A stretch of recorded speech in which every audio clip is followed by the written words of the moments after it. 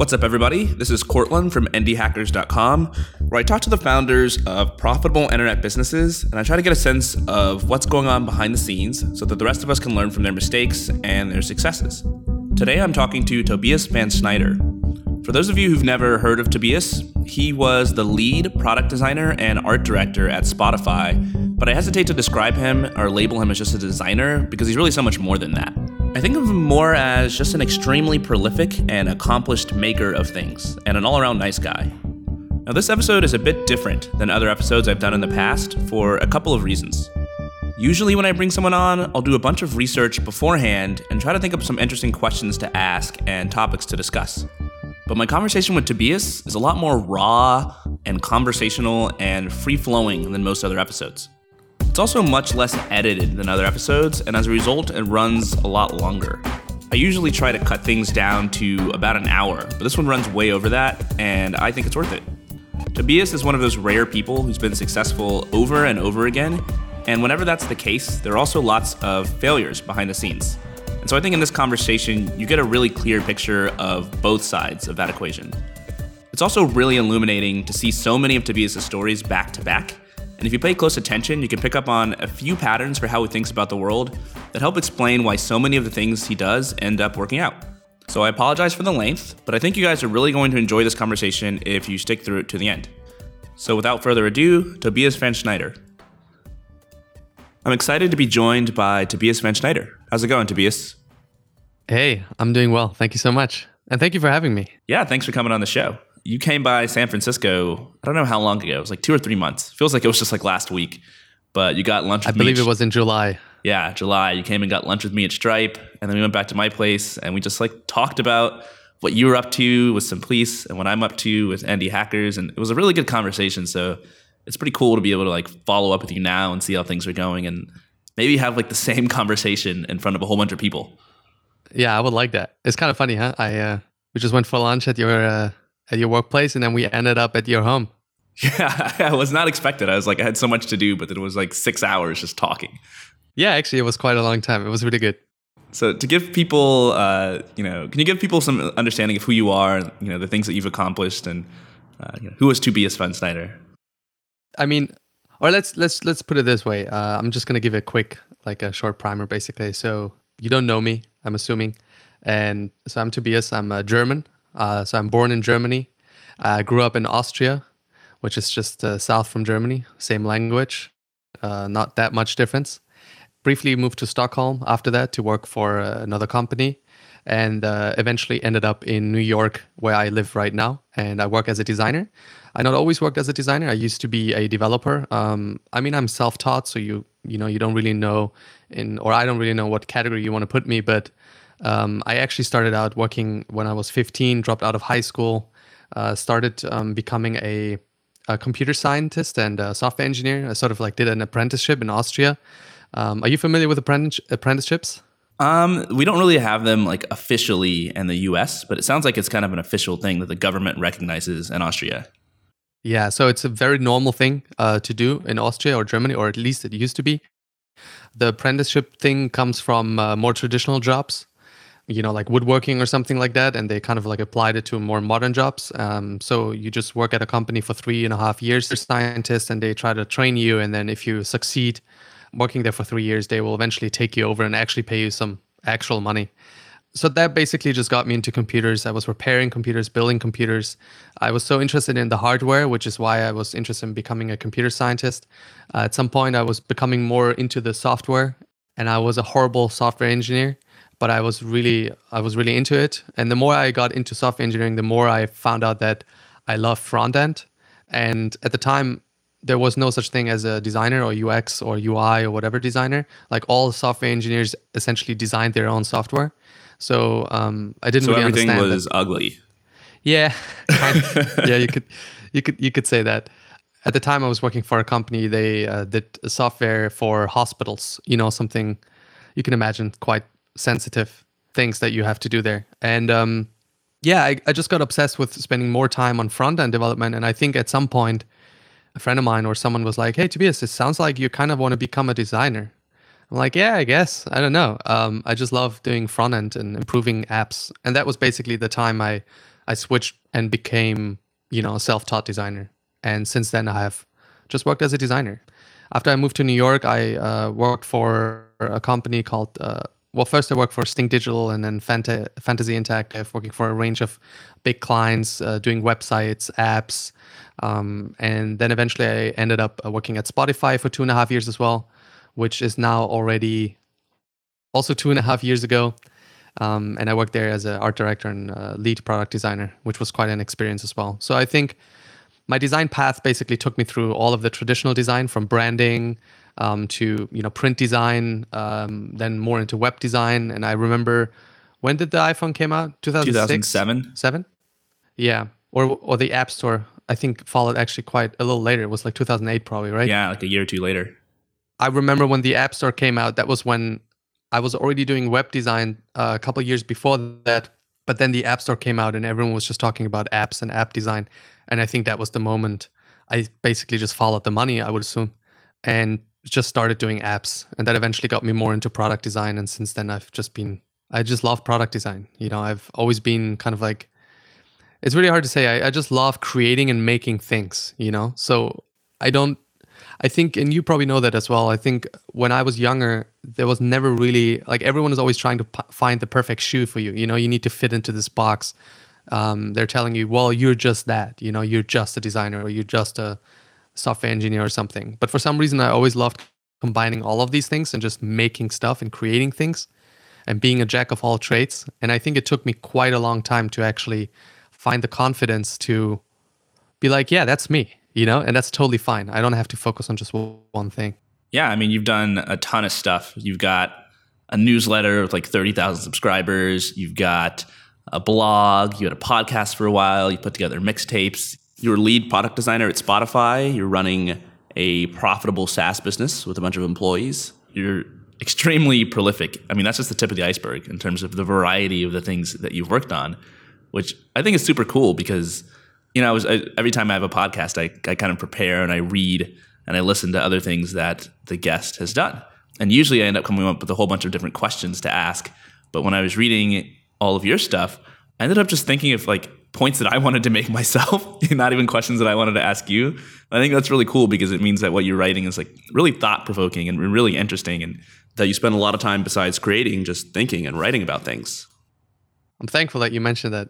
I think the blogging thing or writing thing is a fairly new one for me. I think I started writing just about close to 3 years ago. Before that, I didn't write anything at all. So for me, writing has just become this new outlet because it's also creating in a way, you could say. And writing helps me to think, because it's really just thinking in a different way. I always need to put it out there. So sometimes I just write, not because I feel like I have something really important to say, but more because it makes my thinking a little bit more clear, right? Yeah, I feel the same way. Like if I'm trying to figure something out, it's hard when you're just trying to keep it all in your head because like your short-term memory just isn't that great. But if you can put things on a page, you end up working things out and you can like rerun your thoughts because you can just read them and then, progress from there and kind of build this chain. So I'm the same way. Like my best thoughts come out when I'm writing. Right. And then you're like, well, now I've already written it. I could just publish it. And, that's a scary part, but in a lot of cases, right. But in a lot of cases, you write it for yourself, right? At least that's for me, what's true. I write it for myself and then I'm like, well, now I've already written it. I could just hit a publish button and, put it up for others to read because I was only writing it for myself in the first place. And that's, I think, is a good, I think that's always a good motivation to write. Like, don't write for others. Always write for yourself first and then write for the others. Or maybe just for yourself, like you can decide. Yeah, I think that's a really good tip. I want to talk about all the different things that you've written, maybe a little bit later, but why don't we start by talking about what you're working on now and kind of how you got into it? Because you're working on, and when you came over, you spent a lot of time talking about your business, Simplice, which, if I understand correctly, initially began to mention that. What's the story behind that? Because I think it started as a side project, right? Yeah. I mean, I've been a designer for quite a long time now, and one of the big things as a designer is always your own portfolio. It's kind of like the thing that you procrastinate on, that you don't finish, but at the same time, it's one of the most important aspects of your career because that's how other people can view your work and can find you. So I was always really obsessed with making an amazing portfolio. And I remember it's not such a big thing anymore today, but I'm not sure if you remember that like 10 years ago, for example, or 15 years, there was this thing that you would always relaunch your own website and you put like a version number on it. You're like, this is V1 and then V2. And you have these like big launch events, at least in your head, around like launching your own portfolio or your own website, you know, and then you actually put the number like V5. And I remember there was always this competition, you know, between designers or other people. And your friends were really looking forward to it. And there was a time when you actually put like a countdown on your page of like, my new website is going live in 3 days and 40 minutes. And I don't know why it was like that, but it was kind of like the community, I believe. And this basically always motivated me to do something special for my portfolio. And at some point I teamed up with a friend of mine and I had this idea of redesigning my portfolio. And instead of just showing like small, you know, imagery of my portfolio projects, I wanted to like do full blown out case studies, you know, where you show the full process, like me sketching, I describe like the wireframing, I show prototypes, I show like behind the scenes information and almost like tell a story of this whole project. And at the time, I believe there were maybe 1 or 2 agencies, if even, who did something like that because it was a ton of work. And also people they don't want to, you know, at the time, it wasn't so much like 10 years ago, even 10 years ago, it wasn't so transparent. You know what I mean? Like people were actually trying to keep a lot of secrets. Like you wouldn't tell people how to do things. Yeah, it's totally different today. It's totally different. Yeah. I mean, I remember 15 years ago, like finding someone else's like PSD file, you know, like a Photoshop file that I could open myself and look how they did it was kind of like, that was like Christmas, you know? Yeah, exactly. Like seeing the layers and actually seeing how they work. And nowadays it's perfectly normal because everyone shares everything. And anyway, so I wanted to focus on this case study format. So I teamed up with a friend of mine. He's a developer and also a designer. And he helped me put together my portfolio. And I did these case studies and it took me weeks and weeks. But it was really successful. It got me a lot of attention, a lot of exposure because no one has ever seen case studies like that. And we basically developed this backend tool for me to put together these case studies. And so many other people were then asking me, like, what are you using? You know, what backend are you using? What CMS? And that was the moment where I was like, oh, maybe we could take the thing that we used for my portfolio and just sell it as a product. Did you initially, when you first started building this thing, anticipate that people would really like it and think that it would be cool? Or was it entirely just for yourself and you just wanted like your inner circle of friends to think it was cool? I mean, I built my portfolio, obviously, you know, to get attention and impress people and get the jobs that I wanted to get. But the technical system behind, like the portfolio system, I built 100% for myself. Interesting. Because that's like so much work to get that done. You know, it's like really investing in your own portfolio and the future of it. Yeah, exactly. I just wanted to make sure that I can keep publishing case studies and that it's going to be easy to do that, right? So I just wanted to make my own work easier. It's kind of like, imagine like same as like you're having like a company or whatever, and then you're like, oh shit, I need a tool to compile or, you know, to automatically create like PDF invoices from certain data sets, right? And then you can't find the perfect solution. And then you're like, you know what? I'm just going to do it myself. And then you have this tool that makes really cool PDF invoices and sends them to your clients. And then you're like, well, I could actually sell this thing. Maybe there's someone else. Suddenly people are asking you about it. Right. So it was really 100%, I can tell you, like there was not even a single thought of publishing this as a product. And funny enough, the first moment I had the thought of like, oh, this could be something someone else may want to use was only after friends of mine kept asking me and be like, hey, do you know a tool that could help me do case studies like you do? And it took me literally from that moment, it probably like, it took me another 4 years before we even published Simplice. Because you know what I mean? Like you were like, yeah, whatever. Like, you know, you don't have that. It's almost like you don't take it that serious, you know? Like it's not like, oh, it was like this magical moment of like, oh my God, I'm gonna be rich, I can do this product. And it was more like over the years, more and more people had to tell you. And then at some point you're like, oh, of course. Why don't we do this as a product? It's like the hallmark of something that starts as kind of a side project, you know, like you're just not thinking in product mode. You're not thinking about how do I market this and sell this. You're just thinking, I want to build what I want to build because it's fun for me and it's useful for me. which I think oftentimes, even though like it might take you a long time to get to the realization that it's a business, you end up building probably the best product if you go that route. Oh, you're so right. I think you just put it right. That's the thing. You just said it. You said you were just not in product like mindset. And that was 100% true. Like I wasn't thinking about that at all. Where were you at the time? Were you working at Spotify? No, that's way earlier. That was way before I actually came to New York. So that's now I'm in New York for 7 years. That was even before. That's like more than 7 years ago. Oh wow. So I think the initial idea of Simplease was about, I would say 9 or 10 years ago. And that's when I also redesigned my portfolio with like the big case studies. And I was in Austria at the time, and I had my own agency, which I worked with a bunch of people together on client projects. You know, your regular design shop, basically. So, yeah, that was that. So people eventually started asking you for Simplease. It took you a while to really, decide that, hey, this is something that I want to turn into a business. What went into that decision, and what were some of the first things that you did? Oh, man, that's a good question. It's kind of funny because when you look back, people always expect this to be kind of like planned through, thought through, kind of like, oh, I had a business plan and then I did all of this and I was very sure about everything. But it wasn't at all like that. I think, again, at some point we started refining the system. Basically, I'm talking here about my friend who's now actually my partner on Simplease. And we kept refining the system for myself. And then he used it as well on his portfolio. And then we actually gave it to some other people. And then we still haven't thought about like selling it at all, because I was busy having clients and then I worked at Spotify and all these things. And then at some point, I believe that was about 4 years ago now, we were like, okay, you know what? Let's sit down and let's redo the whole system completely from scratch. But still, we didn't really figure out, like we didn't know exactly that we're going to publish it, but we were like, let's do it. We had a completely different name for the product. It was completely different branding, everything. And then while we were working on it, I think it took us about 1.5 years to actually like redo everything. And it was still kind of like for us.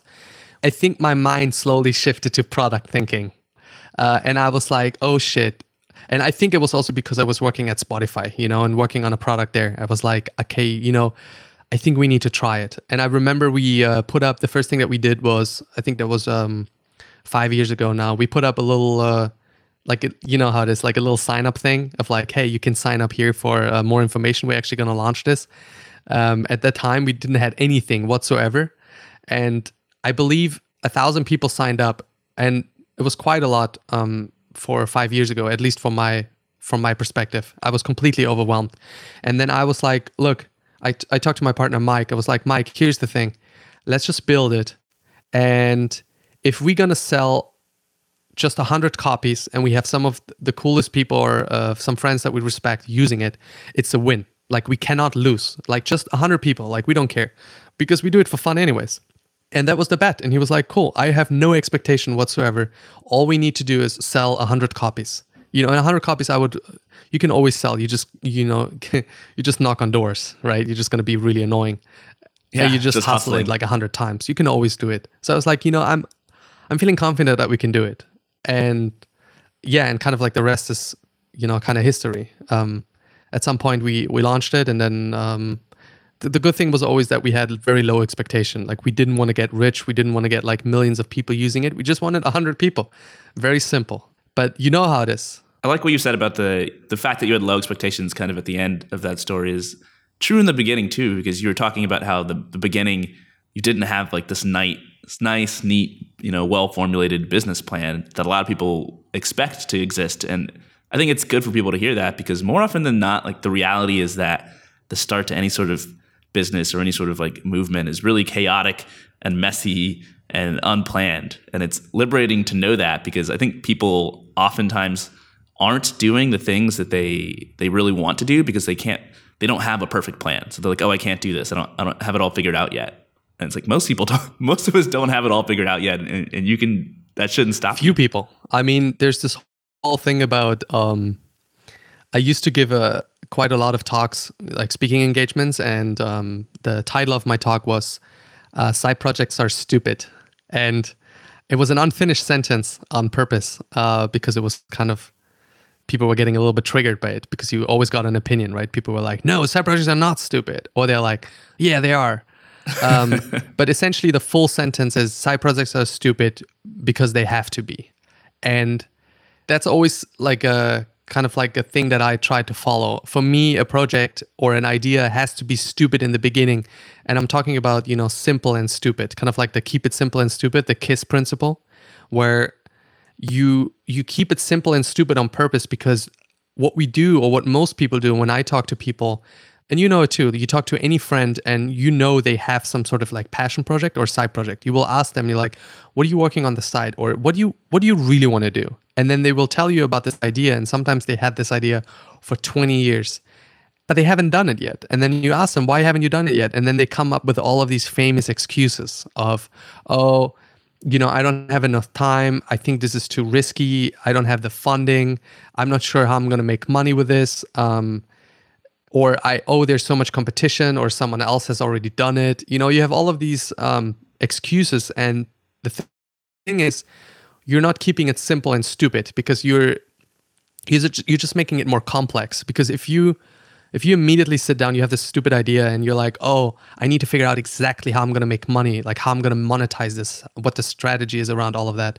You're basically making it more complex, and there will be some, how do you say, like you're basically just killing the, the movement, how do you say? Yeah, you're adding a whole bunch of friction. Yeah, exactly. Like you're not doing yourself a favor. So if you keep it simple and stupid, which is basically what low expectations are in a way, you will automatically do things because you're like, well, I don't know, I'm just going to figure it out, step by step.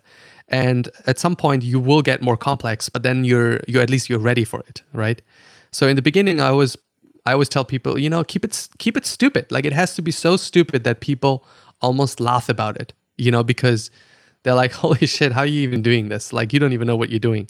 And you can, with full confidence, say, I don't know either, but I'm going to figure it out. And if you think that way, you're ahead of 90% or more of all the people, because everyone else is still having all these excuses, and being like, oh, I'm still not sure I'm going to monetize this. Oh, someone else just did what I did. You know how often I hear this? I often hear this, oh, I had this idea for 5 years and now someone did it. And I'm like, yeah, because you didn't do anything. Like you were just sitting on your ass, not doing anything. You're having your secure full-time job. And anyways, sorry, I don't want to go ranting or something. No, it's a good rant. And I think, even if somebody did it already, that's not always a reason that you shouldn't do it too, with your own take or your own flavor or that's your own even more a reason personal to do it. style to it. I mean, if someone else, that's the thing. I think people see it, they get discouraged, right? They see someone did it. I think if I would see something like that and I'm like, oh, I had this thought already for 5 years and I was very unsure about it, and I see someone just did it and they have some, medium success with it. I mean, they just how do you call it? Like validated. Really? I see. Yeah, validated. Yeah, they validated the idea. Yeah. I'm like, oh, thanks for that. I'm just gonna. You already did the market, like maybe the research. You already did the testing. You already introduced the people to whatever it may be, and now they want more of it. And I'm gonna give them more, and I'm gonna do it with a special twist. It's actually even more motivating. Yeah, I think that's really wise advice. It's just people put up barriers, and the hardest thing to do in any startup is to stop yourself from quitting. And I think if you never get started, then it's really like you quit before you just quit early. And so if you have all these goals and these levels of expectation for yourself, where you have to have the world's best idea and you have to be profitable from day number one, and it has to do this and it has to do that, then that's just like 100 reasons why you can give up and you can quit or you can never get started. And on top of that, it kind of drives you away from doing the things that you like to do, because most of the things that you like to do don't have some obvious path to success. Like when you were working on Simplice, or working on your own portfolio initially, like, yeah, in hindsight, it's like obvious that you could take what you built and sell it to other people. But at the time, like, it would not have been obvious to anyone. It just seemed like a fun thing that you were doing for yourself. So I think sometimes it's better just to do what's fun. Yeah, I have to, if you don't mind, I have to give you another example. Okay. I remember I did this weather. It's called Authentic Weather. Have you seen it? No, I haven't. All right. Well, that's good then. So basically at the time, and I believe that's already 7 or 8 years ago. It was before my time in New York, and I had this idea. I remember on Dribbble, right, the designers platform, and a lot of people put up like redesigns of weather apps because for some reason, I don't know, designers had this fetish of designing weather apps, and I think it's just because they're very simple and you can do something fun with it. But they just put up these mockups, so everyone was always like designing weather apps, but they were not developing it, right? So they were just making like mockups and designs of it, and I got so annoyed by it that I put up my own concept of a weather app, and essentially all it was it was completely reduced. It was just a gray screen like on the iPhone, and then in like big fat type it says it's fucking raining, for example. and I was basically saying this is kind of like the anti weather app because it's like, because the thing is, like, all the designers, like, they always went into like all these great details of like showing like beautiful graphs, kind of like statistics and graphs, pixel perfect. And I always looked at it and I'm like, I don't give a shit. Like, I don't need to know, like, this is not a dashboard or something. All I want to know is it fucking raining or not. And that was kind of like how the idea was born. And I put it online, and then I got so much feedback on it, and people kind of loved it, and they kind of loved the humor of it, that I actually started developing it. I had trust me, there was no intention of building this as a product. I was just making fun of like all the others. And then it got so much feedback, and I was like, oh, I think I'm just going to build it. And so I built it with a friend of mine for the iPhone initially, and then we also built it for Android, and we just charged $1 for it. And I think to this point now, I don't know, I haven't even, I neglected this project a little bit, but we got a couple million downloads. So I think there's still probably like 100,000 or so, or 200,000 active people using it right now a month. It's like one of these like small things that I did, but it kind of like blew up, and I had absolutely no idea that this is going to happen. You know what I mean? Crazy. It was just a fun thing. So I wanted to take this as an example because it's even better than Simplice, because it's actually really stupid. It is really stupid, but it's really, I'm looking at the pictures now, and they're hilarious. It's fucking raining now. So the Get your app fucking umbrella. Yeah. So basically, what the app does is, like we have this database and of like, I think it's about 200 phrases. So like it's fucking raining, or there's even more stuff like that, a little bit more sophisticated.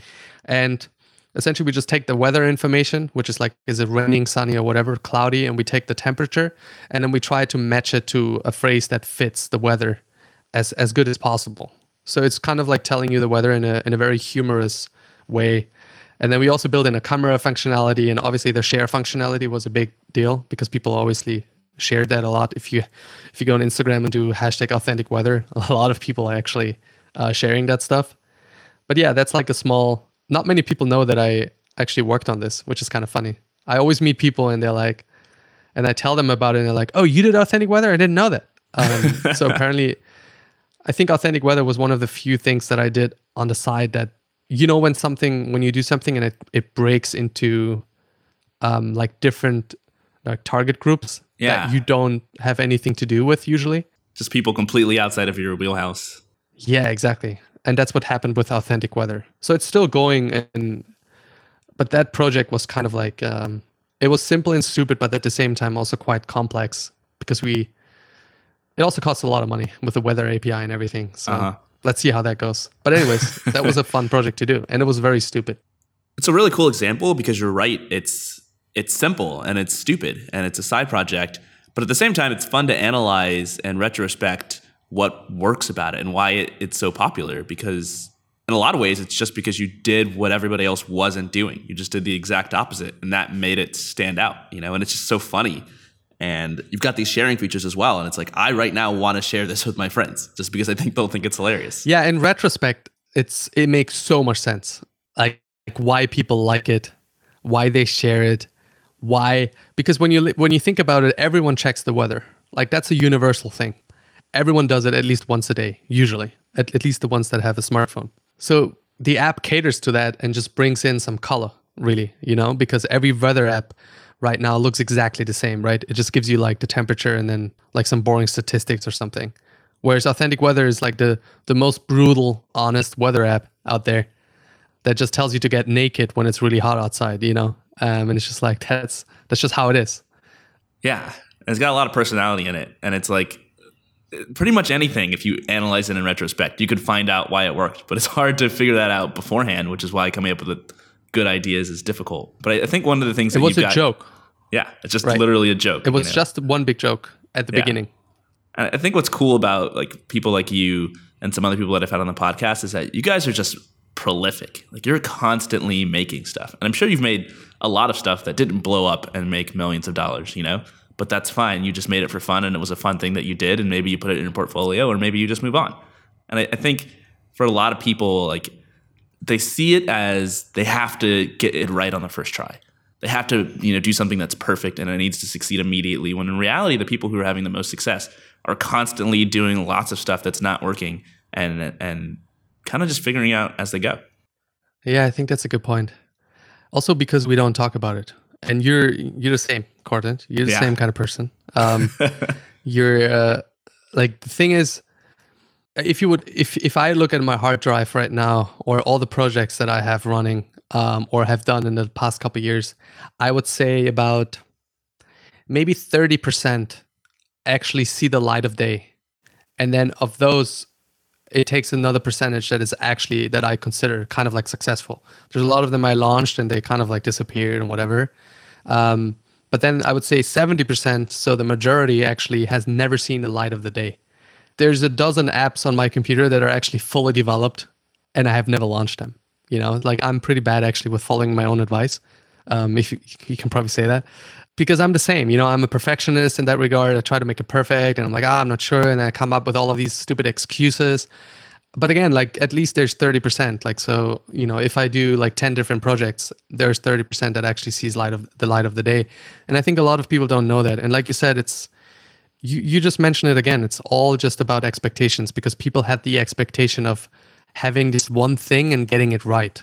And that's a really dangerous place to be in, because you're not getting it right. First of all, unless you're very lucky. But that's too dangerous. Like you're having way too much expectations of yourself. You will not finish anything.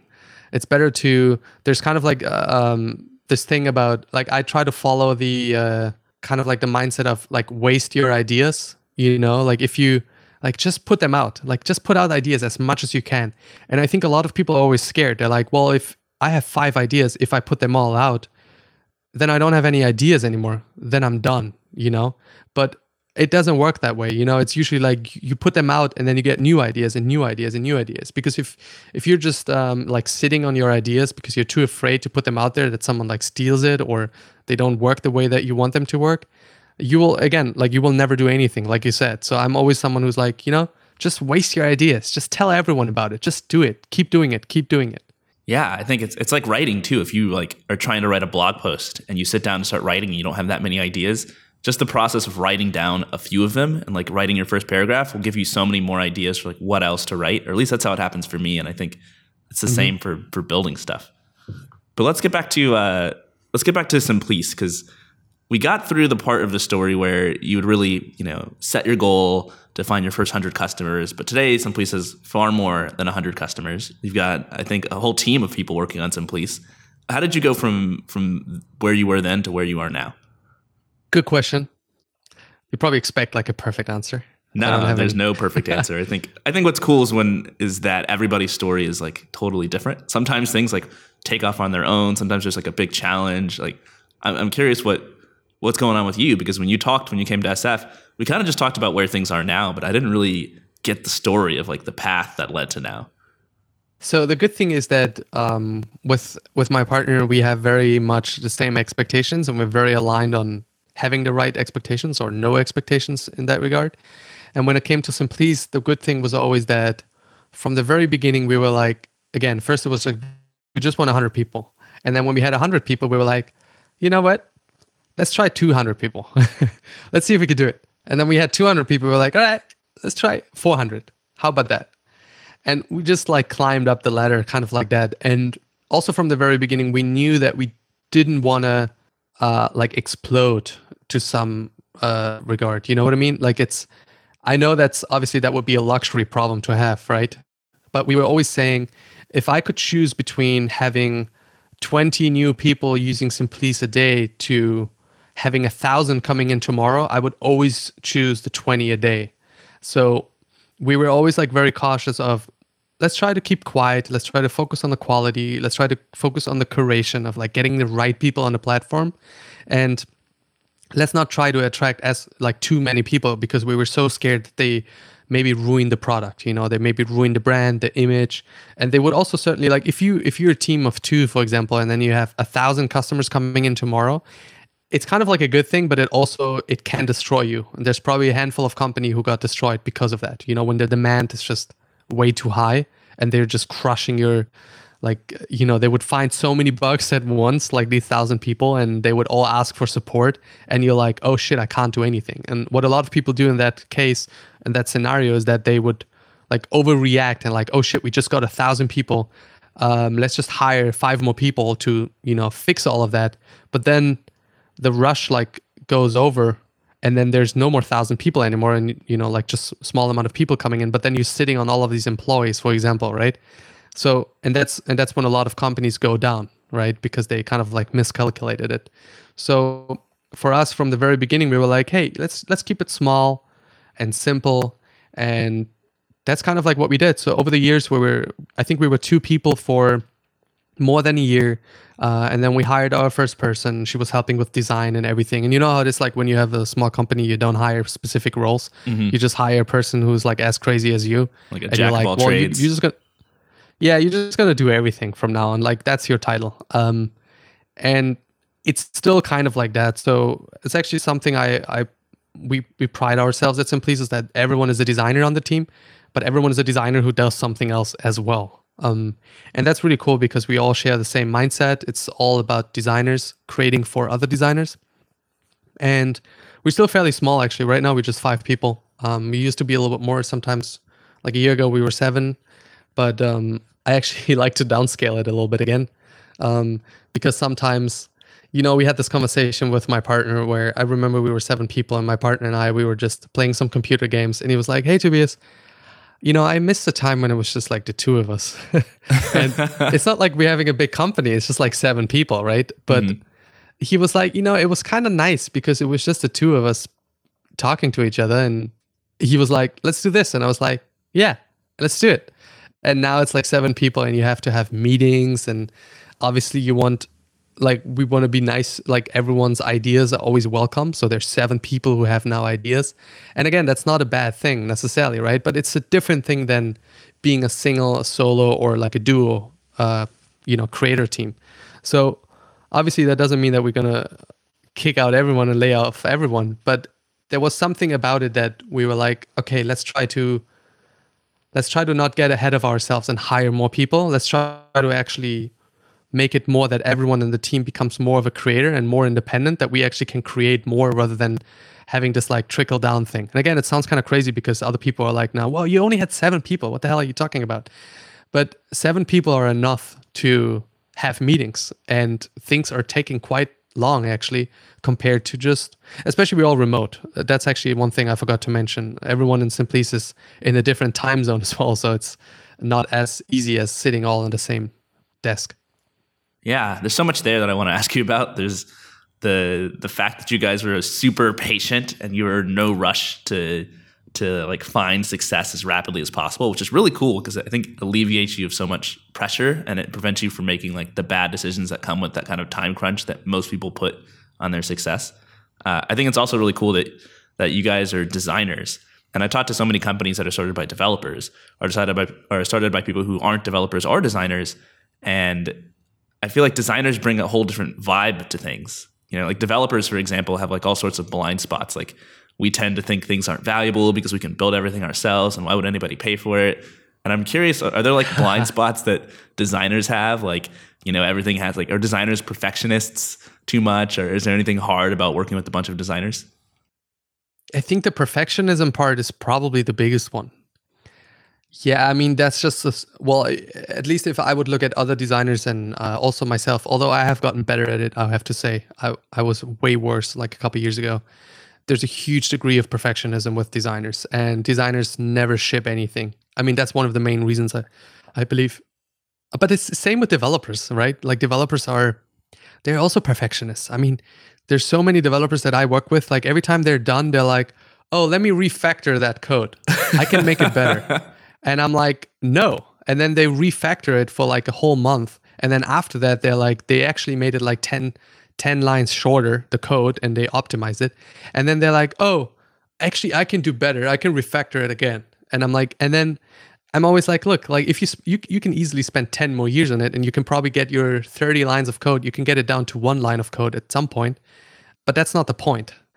And I think we have the same with a designer. Like a designer always sits at the final design and it's like, and you're as well, right? You're also a hybrid. You're also a designer yourself. And you know it as well, right? You look at your own design or indie hacker and you're like, I can do so much better. Yeah, it's torture. Yeah, it's like a torture. But then if you just keep doing that, you're never going to ship anything. And I think we definitely had that with Simplice as well. And there's quite a lot of fights that I had with my partner because we're both designers and he's also like a hybrid developer. So he's kind of like someone who wants to make it perfect from a code perspective as well. So yeah, I think we wasted a lot of time on that, on like making things a little bit more perfect or doing things that no one actually is going to notice, or doing like a feature that we thought was actually really cool and actually no one has ever used it once since we launched Simplice. It happens. But that happens, and I think that's still fine. Again, we had very low expectations from the very beginning, and we were also, here's another thing actually, that's really important for people who are listening. I always had the thing where I was like, look, we're going to try to get as many people as possible, but we're going to try to keep it slow, and I can always work on something else that makes money. You have a full-time job. If you have a full-time job, it's luxury anyways, because you have the whole evening or in the morning or the weekends. I mean, obviously you have to sacrifice some parts of your life, but you actually have quite a lot of security. So you can launch a side project with almost zero risk. Even like after a year of launching Simplice and going full-time on it, I was always telling my partner, and he was telling me too, that if things don't go too well, let's just take on some freelance gigs, on the side to pay some bills. I would take on a freelance gig, or I would even go full-time for a company just to pay like an employee that I would have on Simplice. I know that sounds kind of funny, but I have no problem doing so, And I think a lot of people, they don't think that way. They always think that they need to be 100% self-sufficient with just that project from the very beginning. You know what I mean? Yeah, absolutely. And I think it's a good example of how you guys early on didn't feel rushed to succeed to a crazy level. And so you were able to slow things down and make more rational decisions, which on one hand feels like a luxury, but on the other, anybody can make the choice to have lower expectations or have no expectations. And it also makes me think about, when you say that like you have a full-time job, okay, you can come home at night and work on things. I think a lot of people say they want to do that and then they don't actually do it. And they're saying they want to do it for years and they never actually do it. And I always think that, if you're telling yourself you want to do something and you don't actually do it, then maybe you don't actually want to do it. And the thing that you've been telling yourself is kind of a lie. Because we're all pretty good at doing the things that we actually want to do. For example, I love playing video games, but I also want to keep my girlfriend happy. And so I don't play as many video games as I otherwise would. And that doesn't mean that I'm not doing what I want to do.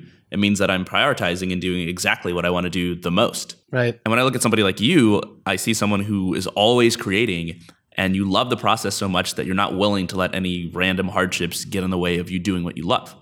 And if it turns out that Simplice is not going to be enough for you to, pay all of your bills, then you keep working on Simplice and you just get a job. Whereas other people might quit because they don't really enjoy it that much. So I wonder if this is something that people can learn or if they're just working on the wrong things. Maybe it's the wrong things, yeah. I think you're right about that. Because it's like one of these things that if you force yourself to do it, it's probably not the right thing, right? Like that would be kind of horrible, wouldn't it? Like if if it stops being fun, it's not a thing anymore for me. It's actually good. It's actually kind of nice that you bring that up because it's kind of like, that's how I would decide to kill a project. If it stops being fun, I usually kill it. I either kill it or I try to hire someone to do the things that I don't think are fun, but the other person maybe think that they're fun. like accounting, right? For example, like I don't like accounting, and that's why I pay someone to do accounting. But that person who does accounting is like crazy obsessed with accounting. It's like, oh, I love it. I love numbers and all these things. And I'm like, well, I don't like it, so you can have it. Like, you have now the two best things of both worlds. Like, you get paid to do things that you like doing. And for me, it's the same. So that's the reason when I stop doing something. And like you said, I think there's quite a lot of people maybe that if they don't bring themselves to work on it, maybe it is the wrong project, right? Because you shouldn't be forcing yourself, and no one else should be forcing yourself. But yeah, there's a little bit of sacrifice obviously in it, right? And when you talk to people and they ask me, they're like, well, how can you work on all of these things? I don't have any time. And then I talk them through, I usually ask them, what do you do? What do you do tonight? Okay. And then they usually answer like, oh, I'm going to have some drinks with friends. And I'm like, see, I don't have drinks with friends tonight. I'm going to work. And the thing is here, I'm not trying to be judgmental. You know, I'm like, look, if you want to have drinks with friends, that's fine because that's your priority. And if you like doing that, you should be doing that. But whatever your action, there's this quote from, is it Gandhi? Where action, like your actions are always your priority, right? In a like indirect way. Because whatever you're doing right now is your priority to a certain degree, right? Because otherwise I would be doing something else. That's the reason why I'm now doing this podcast with you, because it's a priority for me, right? Like if there would be something else that's way more important, I should probably be doing the other thing. But in this case right now, you could argue that the most important thing for me right now is doing this podcast with you. Because otherwise I wouldn't be doing it with you. And it's kind of like the thing with like going out with friends, right? Like if that's your priority, then fine. But for some others, it's not, you know, or they just skip a couple days a week and then just work on their own project. So that's it's kind of funny every time I talk to people who are like, oh, I don't have time. And then, yeah, I would ask them and they're like, well, I'm just going to go out with friends tonight. I'm like, see, like it seems like you have enough time. You're just doing other things and that's cool. You can do whatever the fuck you want, you know? Yeah, I agree. I think that's like a perfect way to sum it up. And it's not like you and I don't make any sacrifices or other makers don't make any sacrifices. It's just that the things that we're working on, we like so much that it's worth whatever the sacrifice is, you know? Like, and I'm like you. Like, I don't spend as much time going out as maybe some other people do. I don't spend as much time watching TV as some other people do. Is this where we admit that we don't have friends? Yeah, I think this is where we slowly, gradually reveal that we don't have any friends at all. I sometimes joke about that though. When people are like, how can you be so productive? What's your secret? And I was like, I don't have friends. I think the other thing is that people underestimate how much just doing a little bit every day can really add up over time. Like if you've got, when you're talking about all the projects you have on your hard drive, I could have said everything that you said verbatim. It's completely true of me. Or like 30% of them are just, you know, released and the rest, no one ever sees the light of day, but there's so many. And it's not like you did that overnight and you made all that stuff in like one sustained work frenzy. It's like you have been working a lot for years and years and years and years. And other people like are doing the things that they like to do for years and years. It's just a lot of the stuff that people like to do is an additive. You know, you can watch 6,000 hours of TV and you're not going to have anything to show for it. Or you can go out to dinner with friends, you know, 5 nights a week, and probably you'll build up some really good social skills, you know. But if you're a designer or a developer or a product person, or you're just making and building things, then even if you just do a little bit, you know, an hour a week, a couple hours a week, then after a long time, it really adds up. Yeah, it does. And it doesn't feel, I think this whole conversation is already weird, to be honest. I was just, while you were talking, I was trying to reflect on this. Like when you talk to friends about, like when they ask you or you would be giving advice of like, oh, you need to sacrifice this and this. I think this whole conversation is already weird because I never feel like sacrificing anything else to what I'm doing. You know what I mean? It's almost like you just it all feels just normal. Yeah. Yeah, it's just normal. I'm not like sacrificing anything. I don't feel like I'm canceling other things in order to do this and I wish I could be doing this instead, but I really need to finish this project. It's not even like that. You know what I mean? It's really weird. You just want to do the project. And so that's what you're doing. And you end up not doing the other things. Yeah, exactly. And trust me, I play a lot of computer games too. But yeah, I never think about it that way, you know, being like, oh, I could be also playing computer games. No, I'm just, if I want to play computer games, I just play computer games. And maybe, I mean, maybe that's kind of like where we can end it on, right? Like this whole thing of like being, well, if you enjoy playing computer games all day, so be it. Like play computer games all day. Just don't make yourself feel bad about not doing like X, right? Like certain thing. Maybe that's okay, because we don't have to like force ourselves. It's like the same with me, right? Like I feel bad every day that I don't go to the gym, and for some reason I have to go to the gym, but I don't want to go to the gym. So I'm like, maybe I should just stop thinking about going to the gym and feel guilty about it, because I'm not going to go anyways because I don't like it. And then there's other people who are like, Tobias, I don't know, I just go to the gym automatically because I really like it. I don't even think about I have to go to the gym. I just go, and it's kind of like that attitude. We're getting too philosophical, probably. No, it's not too philosophical at all. I think it's like, it's funny you bring up the gym thing, because I bought a set of weights for my apartment, and I was thinking, maybe if I have it like 10 feet away, then I'll go. And I literally stare at these weights every day and never touch them. And it's like you said, as long as I don't make myself feel guilty over it, then it's fine. Yeah, it's like me having I have a gym membership actually since 3 years, and I went twice. I count myself as a silent investor in my gym. I'm like their favorite customer who never comes. Yeah, I've been there. So one of the things that I wanted to talk about was a question that I asked on the Indie Hackers forum a few weeks back. And I basically asked people if they could magically just have any knowledge, any business-related knowledge, just uploaded into their brain instantaneously without having to practice, what it would be. And I'm curious what your answer would be to that question, especially since you're running Simplice now and you've got so many other things that you're working on. What do you wish you knew, or what skills do you wish you had? Whew. Should have prepared for that question. Welcome to the Indie Hackers hot seat. I may have to repeat myself here. I think the single greatest thing that helped me is really the keep it simple and stupid thing, and more so the stupid thing. Like almost to a degree, like I'm almost weird to a degree where I'm like, I really, every time I come up with a project, I try to make it, even though it may be not as stupid as it is, I try to make it even more stupid on purpose. You know what I mean? Like, because it feels at that point, because stupid essentially means that there's very little expectations attached to it, which means it's easier for me to gain some momentum because there's no complex things that I need to solve. And then the other stupid thing is that I love the idea of like telling people about a project, and when I ask 10 people in my family and they all like laugh at it and like, that's stupid, I'm usually the kind of person who's like, all right, I'm going to do it right now. Because I, for some reason, I just want to pay it back to people and prove them wrong. And I try to set myself up for proving people wrong. It's kind of like I get a little kick. For some reason, I get a kick out of it, when people are like, that's stupid, you can never do this because you haven't thought about this, and this. I'm usually the kind of person like, all right, that motivates me even more so, and now I'm going to do it. So I think if I could give this away, if that's even an answer to your question, that's kind of like the principle or the concept that I try to apply to every single idea of, trying to find what motivates you and keeping it super simple so there's absolutely no excuse to not do it. That's so funny because we're so aligned on so many things, but I think we're actually polar opposites in that I am such a planner. Oh, yeah? Like I plan everything in meticulous detail whenever I'm going to start something new.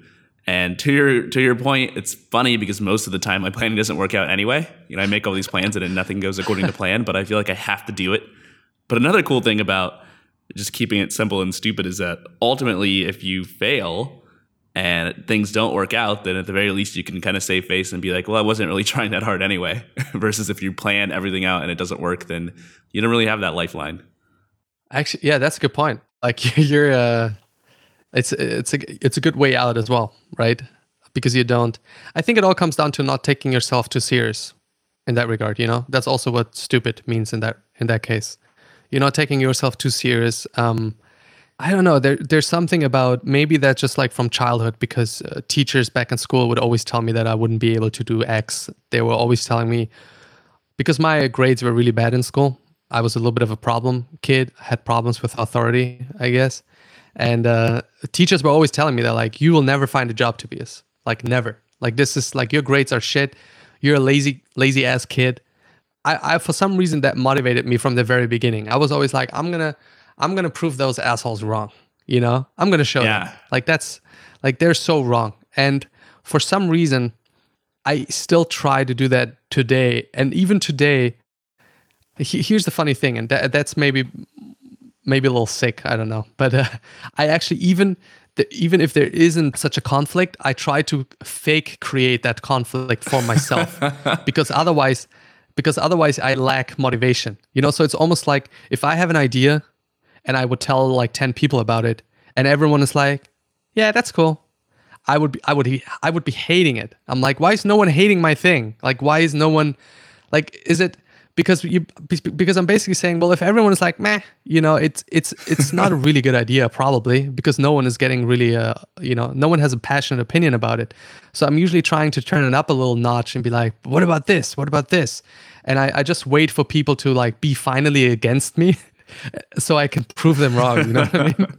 It's like this gives me like a really stupid idea actually for something like rentahater.com, where you can go and pay a flat fee for a hater who will just tell you why your idea is crappy and why it won't work, and you can try to prove them wrong. Yeah, it does. I think it does motivate some people, and I'm the kind of person who, you know, who gets motivated by that. Maybe there's also something about validating your idea. I feel that if everyone thinks your idea is like okay and no one has an opinion about it, then your idea probably wasn't as good. But if everyone is like outraged by your thing, chances are high that you may be onto something there, you know? Even if the first reaction is something negative, I still believe that's just because people are like, because it's pushing the boundaries too much, or like they're kind of like offended because they wanted to think about this first, or you know what I mean? Like, I think if people are very passionate about your idea, even if it's like negatively, there's some hidden meaning behind that, and there's a reason why they are like that. And I mean, it's the same with like that's why you always say like, you know, even like all press is good press, right? Because like the negative thing like spreads even more. I would say the people who hate my work the most are probably also the biggest promoters of my work, because they're so passionate about spreading my work, even in the wrong context. It gets to other people who then eventually like my work. If that makes any sense. It gets people charged. And I think it's funny because if there's like I think we all have like a draw to be sort of like politically correct and not offend anybody and to be kind of within accepted boundaries. And so the result is like a lot of people end up coming up with stuff that's like stale and doesn't have any personalities and doesn't push any buttons and doesn't challenge the status quo. And it ends up being kind of uninteresting.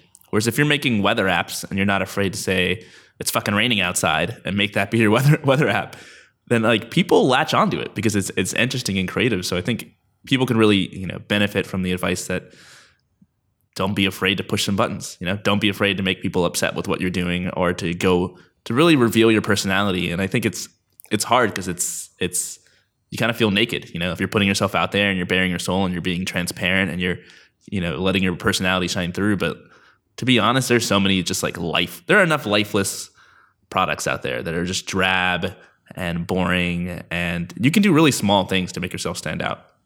Like Indie Hackers is a dark design, not because I meticulously researched and decided that a dark design would be the best. I just wanted it to be different than everyone else's, just because I like dark designs and I wanted it to look different. And like, me too, Cortland. I like it too. Thanks, Tobias. So let me check in on time, because you said you had like a couple hours. It's already been an hour. Do you mind going a little bit longer? No, I have enough time. I can do all day for you. Cool. I love you too. If that's what's needed, I'm gonna do it. Well, I think I think we spent a lot of time talking about like motivational stuff, and I think like that's awesome. But at the same time, there's like kind of two types of people. And one type of person, I think, is the majority of people who talk about doing things, but they never really get around to doing it. And what they really need is to find a way that they can start doing the things that they want to do. But I think there's another type of person who I encounter very often, and who I've been myself. And this is a person who's like actually extremely motivated and who is always doing stuff, but you know, either they never finish and they don't stick with it, or the things that they do aren't working out. And a lot of times it's just because they like don't have the right knowledge, you know, they don't have the right skill set, or there's something that's holding them back, and it's not just being motivated. And so I'm curious, like, what kinds of practical things that you've learned. What kinds of lessons have you taken away from the things that you've done at Simplice and with your other apps and all your projects that aren't simply, here's how to keep myself motivated, but that are also, here's how to build up your Twitter following, here's how to market a product, or practical things that are maybe counterintuitive that you've learned.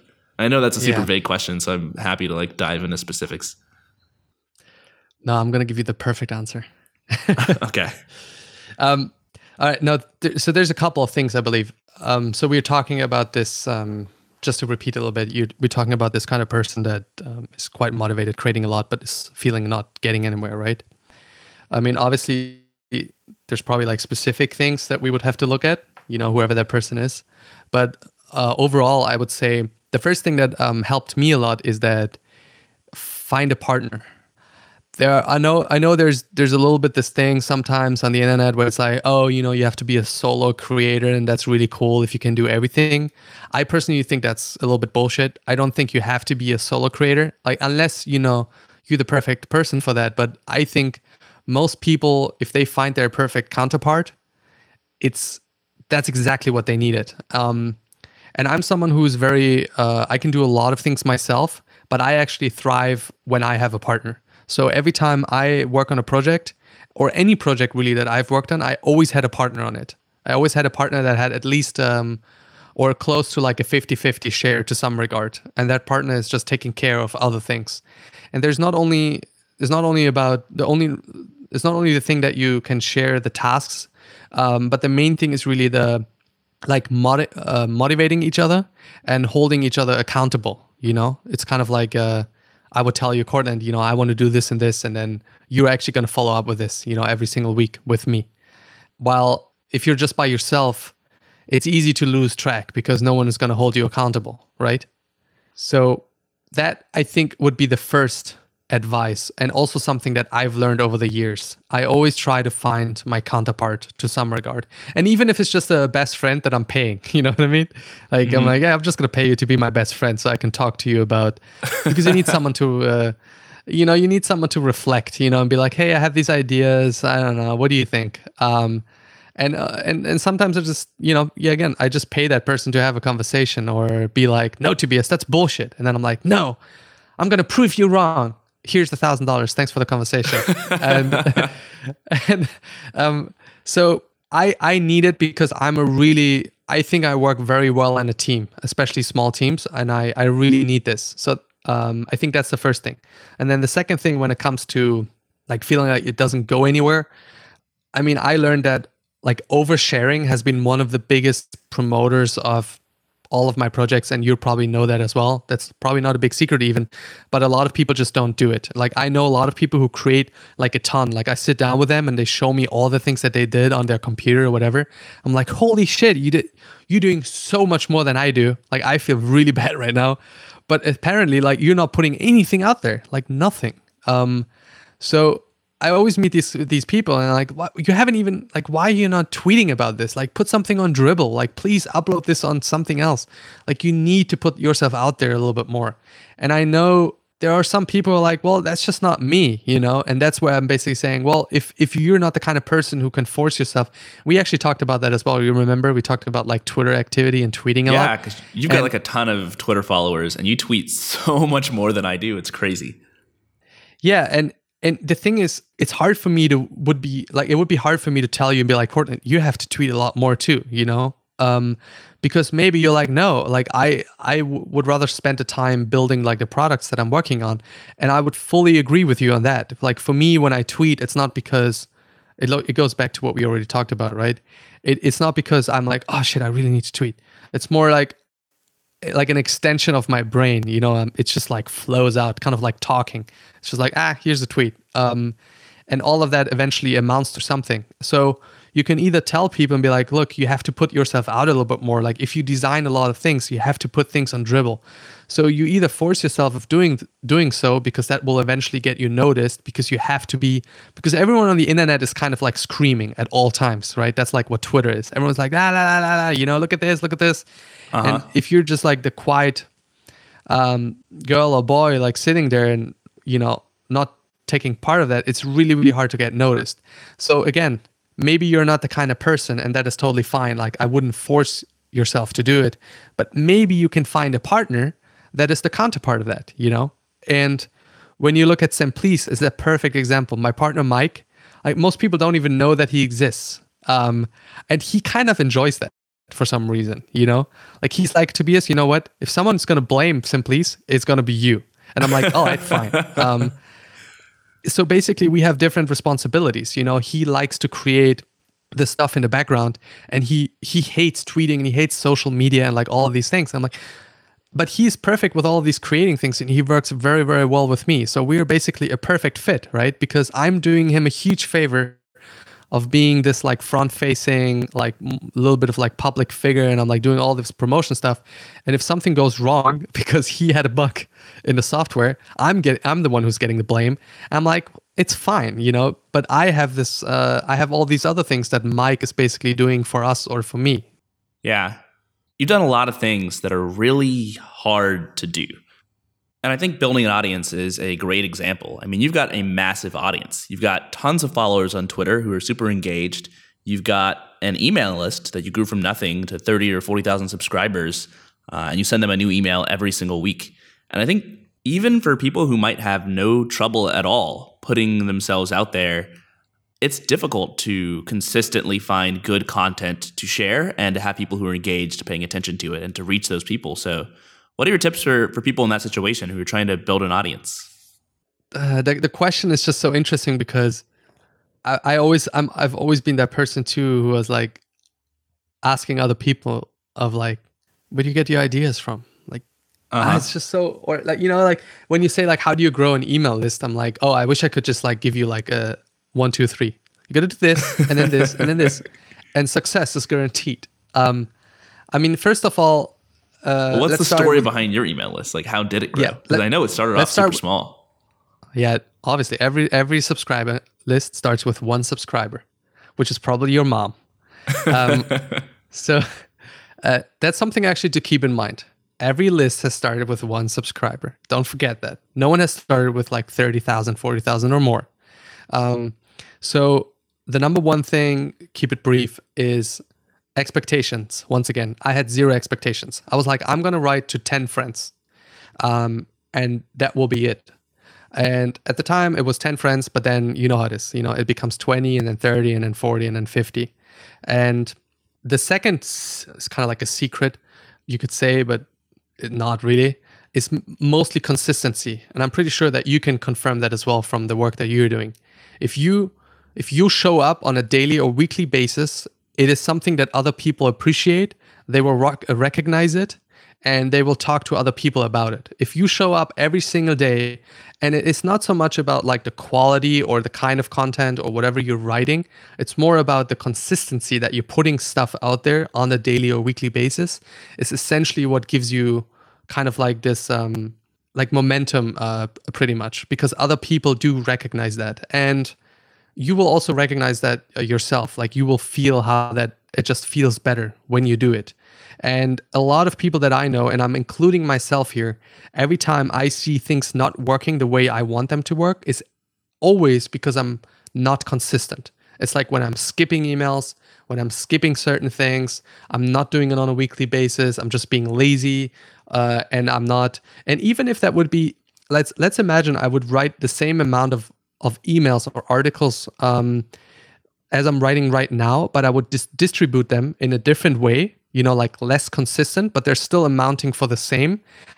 I would see less people talking or reading it, you know, because it's just a different kind of thing. So if you have, like, let's say, for example, you would have 10 articles and you have them already written up, rather than publishing them all at the same time, or publishing 4 now and then 3 2 weeks later and then another 2 4 weeks later, I would always make sure that you publish 1 a week over the course of 10 weeks, because that's going to give you most of the success and most of the traffic because of its consistency.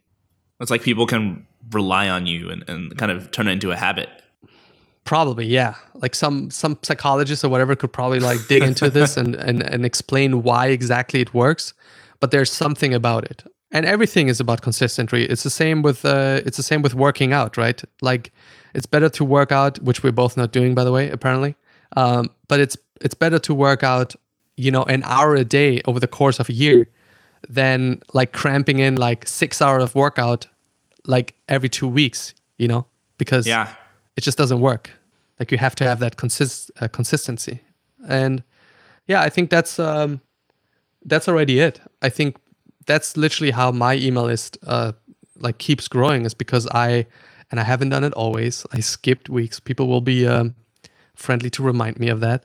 I have skipped weeks because I was lazy, or because I couldn't do it, or because I wasn't inspired enough. But I showed up for more than 2 years now, pretty much like 99% every single week, and wrote an article. And you know what? Sometimes these articles are shitty. They're not interesting. Sometimes it's like literally an article where I'm like, hey guys, I don't know what I'm going to write today about, but now that I'm already writing, I'm just going to keep writing. Oh, there's more letters coming. I'm still writing. And that's it. That's the article. But people still appreciate it because I just showed up.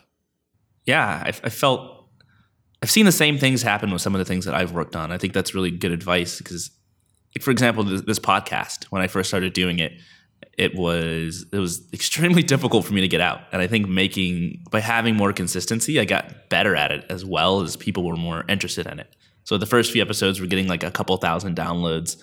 These episodes nowadays are getting like 20,000 downloads. And I can see in the charts with the graphs where if I miss a week, which I haven't done in a while, but it kind of resets things, and like all the downloads go down, and it has to like start back from an earlier point and slowly get back to where it was, just because I missed a week, not because the episodes are any worse.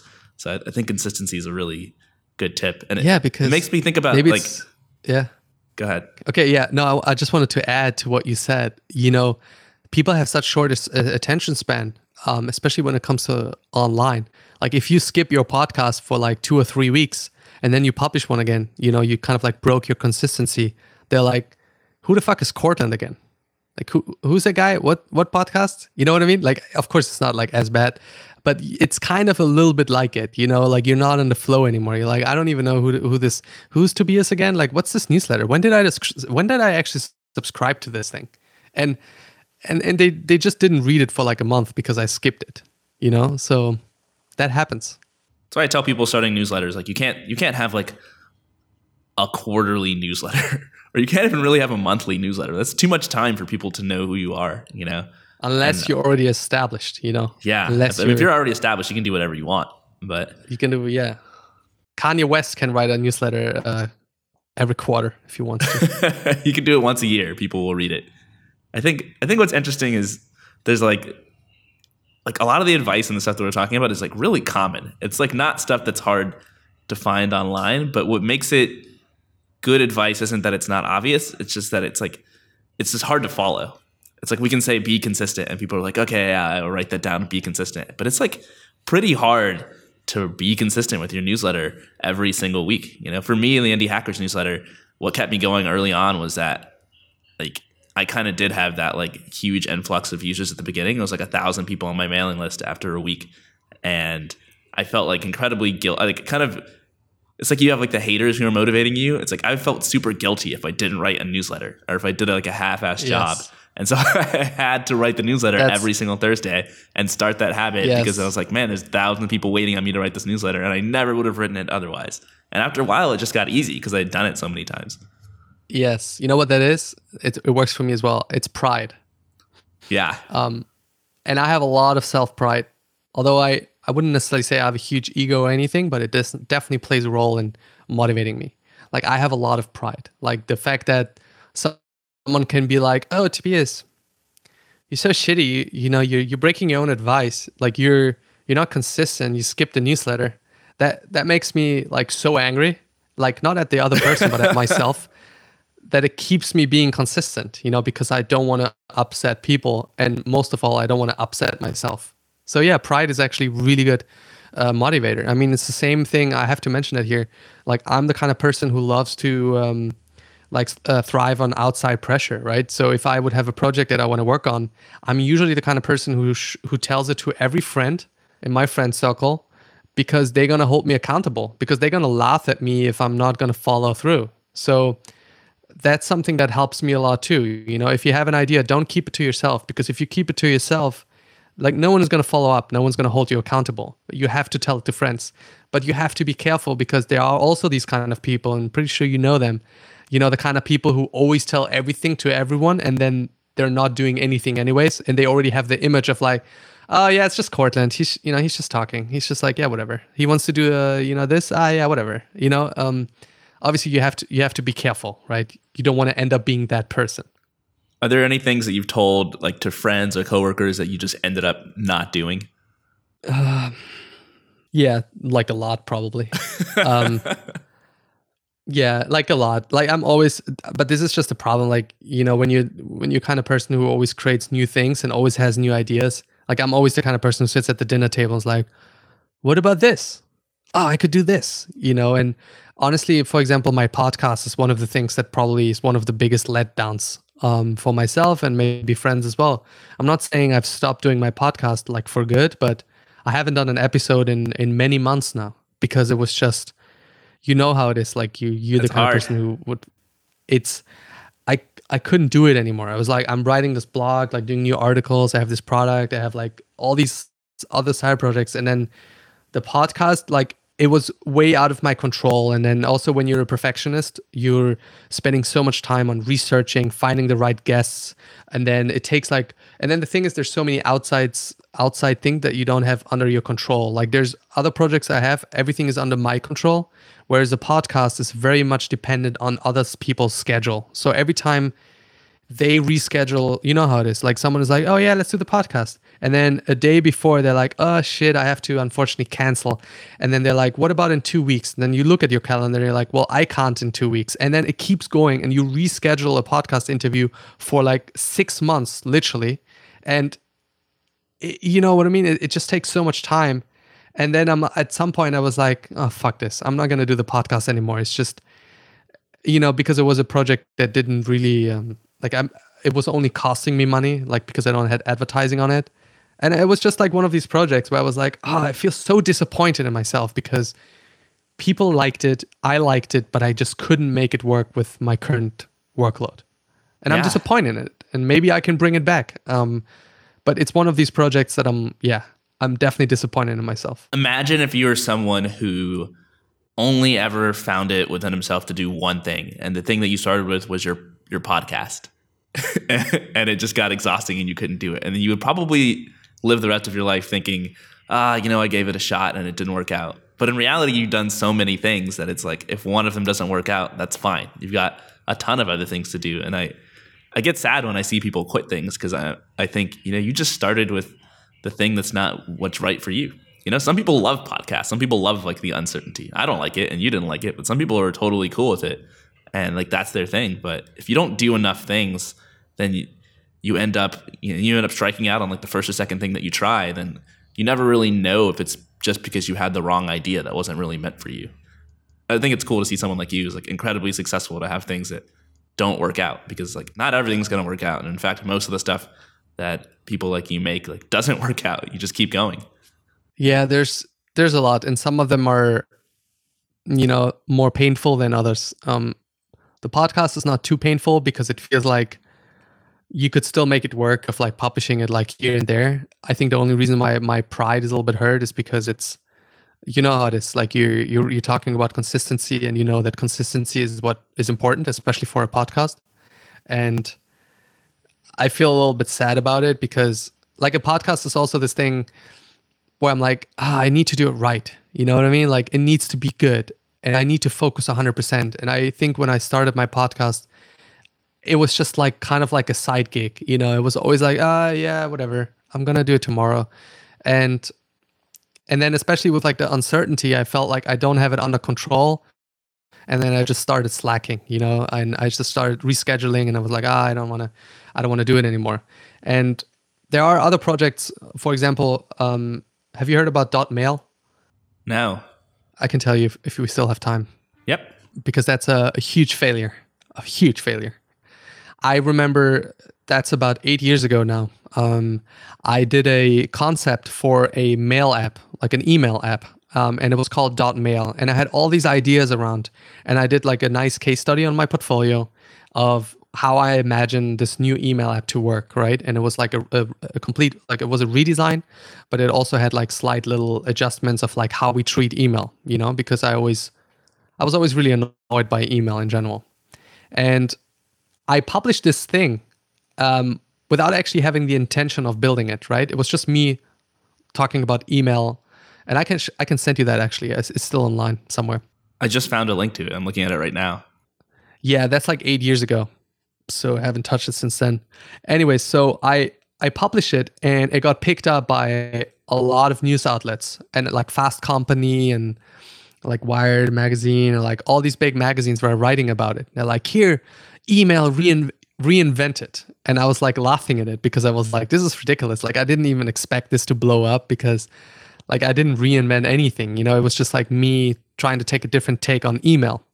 And because all this attention like pouring in, like I got like millions of views and traffic. Okay.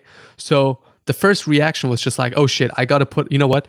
I need to just capture that interest and put up a quick like .mailapp.com website with an email sign up and being like, okay, you know what? If you're interested in this, if you would interested in buying this, like put in your email and then we think about it. Okay. So within the first month, about I think like 60 or 70,000 people signed up.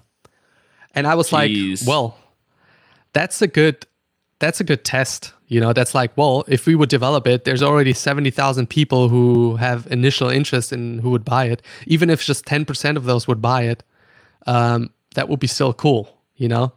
So I was like, shit, that's cool. And again, it was not planned. That was just unexpected. So I tried to find developers and I teamed up with someone and I worked on this for more than a year and it was a huge failure. Like the developer completely underestimated. I think we all underestimated working on an email app because email protocols are so fucking old. It's really annoying. And that's why you don't see much innovation in that field happening because it all runs on protocols that are like decades old. So that was a huge failure. I switched to another developer and you know how it is. Every time you switch developer, they always have, you know, they always come with their own religion. So they're always like, oh, everything. You know, we're going to do it. Yeah, I'm going to rewrite this. We're going to do it like this. This developer was so stupid. I'm like, fine. Let's do it like this. And again, like I used to be a software engineer, so I'm not completely stupid. You know, I can read code and I understand how things work. So I was like, yeah, you're right. Like, let's just try a different approach. And it completely failed again. And I slowly had to disappoint people because 1.5 years later, people were asking like, what the hell? Like you say, you guys are developing it. What's happening? And then at some point I was like, I think it was like 2 years after, I wrote out a message and I was like, I'm sorry, we're shutting it down. Like I felt so fucking disappointed. Like you can't believe me because you have this huge audience more or less. At this time, it was like more than 100,000 people who signed up to the email list. And we're like, yeah, let's give it. Like I want it. Like I want it right now. And so I was like, yeah, fuck it. And then, yeah, nothing happened. And then I think like 3 years later or 4 years later, actually after that, I was like, shit, there's still nothing happening, right? Like in the email market. And at that time, Mailbox launched, I think like a year after I did the .mail thing as well. And then they actually got acquired from Dropbox and it got shut down. And, you know, I saw all of that thing happening and I was like, oh shit, we can still do it. It's almost like a little flame was lighting up inside of me and was like, oh, this thing I did 4 years ago is still kind of relevant. Maybe I try it again. So I looked for a developer and I teamed up with someone. And again, I tried to make it like a team, you know, not just me hiring a developer, but just like making, hey, we're a team now and we're going to split this thing 50-50. And we worked on it for a couple months and like the developer ditched me again. And it didn't work and underestimated. And then I was like, but at that time, I didn't tell anyone about it. Okay. I was like, I'm not going to tell anyone about it. I'm going to do this in secret because at least then it's just a disappointment, like a personal one. So actually, you're actually one of the first people I tell you this because I never told anyone that I actually started working on it again. And that's actually just a year ago now, I believe, that I had another try at it and we shut it down again. And now I think I'm like, fuck this bullshit. Like Mail apps are really hard. I've done a couple myself and none of them worked. It's just, it's not easy. It's like, there's a giant graveyard of people trying to reinvent email. Yeah. So I was like, so this is maybe this is interesting for some of the listeners, because it's a huge disappointment from the very beginning, and even worse so because there was a huge potential too. If you already have 100,000 people who signed up to your thing, and then you have to disappoint them, that's even worse than doing something that only your mom is going to disappoint about you because you told her about it. But I was really angry at myself, because I'm the kind of person who's like, if I promise something, I follow through. I don't give up. You have and a now I self-image see all these. Yeah, and I feel bad about it, and I know that a lot of things, the reason why we couldn't do it was also a lot of it was my fault because I wasn't like strict enough with the people that I teamed up with, like they were treating it more as a side project, and you know how it is. You can't treat those things as a side project. They're too complex. Like you have to dive into them. You have to give them a certain amount of time of your attention every single day. Otherwise you don't get it done. And it was my fault, and I feel really bad about it, but I'm slowly starting to feel better about this whole thing of like being like, fuck this bullshit. Like I don't care anymore. Like I don't care about this email thing anyways. Maybe I'm just telling this to myself, but I think I'm glad at this point that it didn't work out, because when I look into the future, I'm always like, can I see myself working on an email client every day? Fuck no, definitely not. Maybe I was attracted to the challenge. Maybe I was very energized by the overwhelming feedback. Maybe that's what was the reason why I wanted to work on it. But am I really passionate about email? No, definitely not. No, and it's funny because it's like the story kind of goes against some of the things that have helped you succeed with other projects, like having low expectations, which it's really hard to do if you have 70,000 people sign up for your email list saying they want to pay for it. Like, how do you have low expectations for that? You've got to make almost 100,000 people happy right out of the gate. But I think we started this interview by me asking you, who are you and what are some of the best things you've done? And you said that you wanted your best things to come in the future. And so maybe we should end on that note. What are some things that you would like to do in the future? And what are your goals really with the things that you're working on now? I think it all comes down to, first of all the things that I'm doing right now, I always want to have fun. That's the most important thing. If the thing that I'm doing right now is not fun anymore, I'm going to stop doing it and I'm going to find something else. And number two, I don't know exactly where I'm going, but as long as I know where I don't want to go, that's enough for me. It's almost like, as long as I know that this is not what I want to do, then at least I can try to avoid these things, and I go into a new direction. And number three, I would love to do something to get a little bit more specific for you. I would love to do something in the air travel, like aviation industry at some point, because it really has so much potential and there's so many things that are really bad about it. And I'm really interested in it, but I also know how complex it is. So it's not, that's more like a wish list kind of thing. It's not like, oh, I have very concrete thoughts of what I'm going to do, but there's something about it that I want to work on in the future. And in general, I think right now I'm very, very open to, maybe that's just because I'm a little, too used of like the technology industry, but I'm really interested in breaking into more traditional industries right now.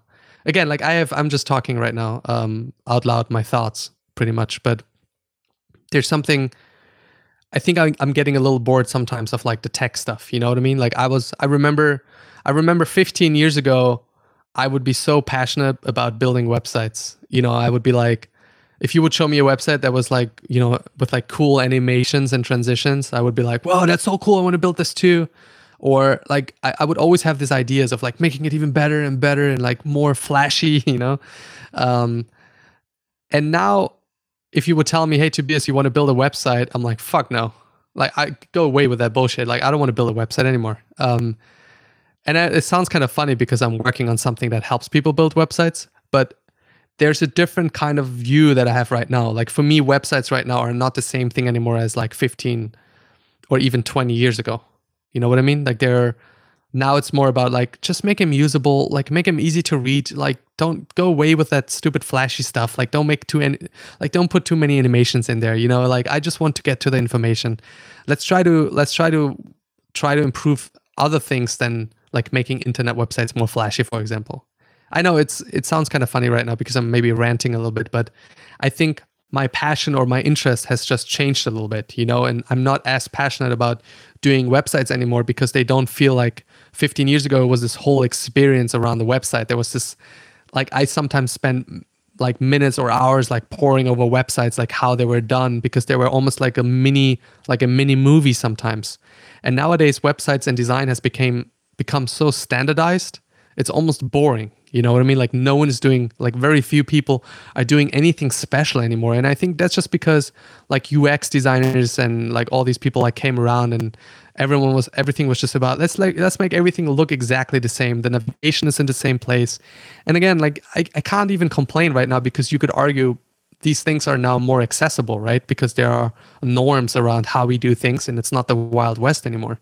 So maybe, but that's also, so I'm seeing the positive things about the accessibility and the norms and standards, but at the same time, it makes me lose passion to build within that space. Does that make any sense? It makes a lot of sense. And I think it's so cool looking at the pattern that kind of underlies how you think. You're almost always like pushing against some sort of trend or something that has become the accepted standard. And I think that's probably why a lot of the stuff that you do stands out. Because you're constantly acknowledging what are people doing and how do I do the opposite? What's wrong with what people are doing? And I think the tendency that a lot of other people have is to try to figure out what other people are doing so that they can emulate it, which is the recipe for not standing out. People are, they're trying to fit in. I'm definitely not trying to fit in. No, not at all. Please don't. That's the worst thing that can happen. And every time it happens, you can slap me in my face. And remind me. I will make sure to slap you. Well, anyway, Tobias, it was great having you on. Can you tell people where they can go to support you or to learn more about what you're doing? Yeah, sure. I mean, it would be nice if you can just check out my website at vanschneider.com or on Twitter at vanschneider. Maybe Courtland is going to link that up as well. But that's pretty much it. Just check out all the things that you can find there. You can read my blog if you want. There's a lot of things written about the things that we talked about. And I would appreciate if you can say hi on Twitter if you enjoyed this episode. I think Courtland would appreciate that as well. Yeah, me too. Well, thanks so much, Tobias. Thank you so much, Courtland. If you enjoyed listening to this conversation and you're looking for a way to help support the Indie Hackers podcast, then you should subscribe on iTunes and leave a quick rating and a review. It only takes about 30 seconds, but it actually really helps get the word out, and I would personally appreciate it very much. In addition, if you are running an internet business or if it's something that you'd like to do in the future, you should join me and a whole bunch of other internet entrepreneurs on the indiehackers.com forum. It's basically a community of like-minded individuals just giving each other feedback and helping out with ideas and landing pages and marketing and growth and other internet business-related topics. That's www.indiehackers.com/forum. Hope to see you guys there.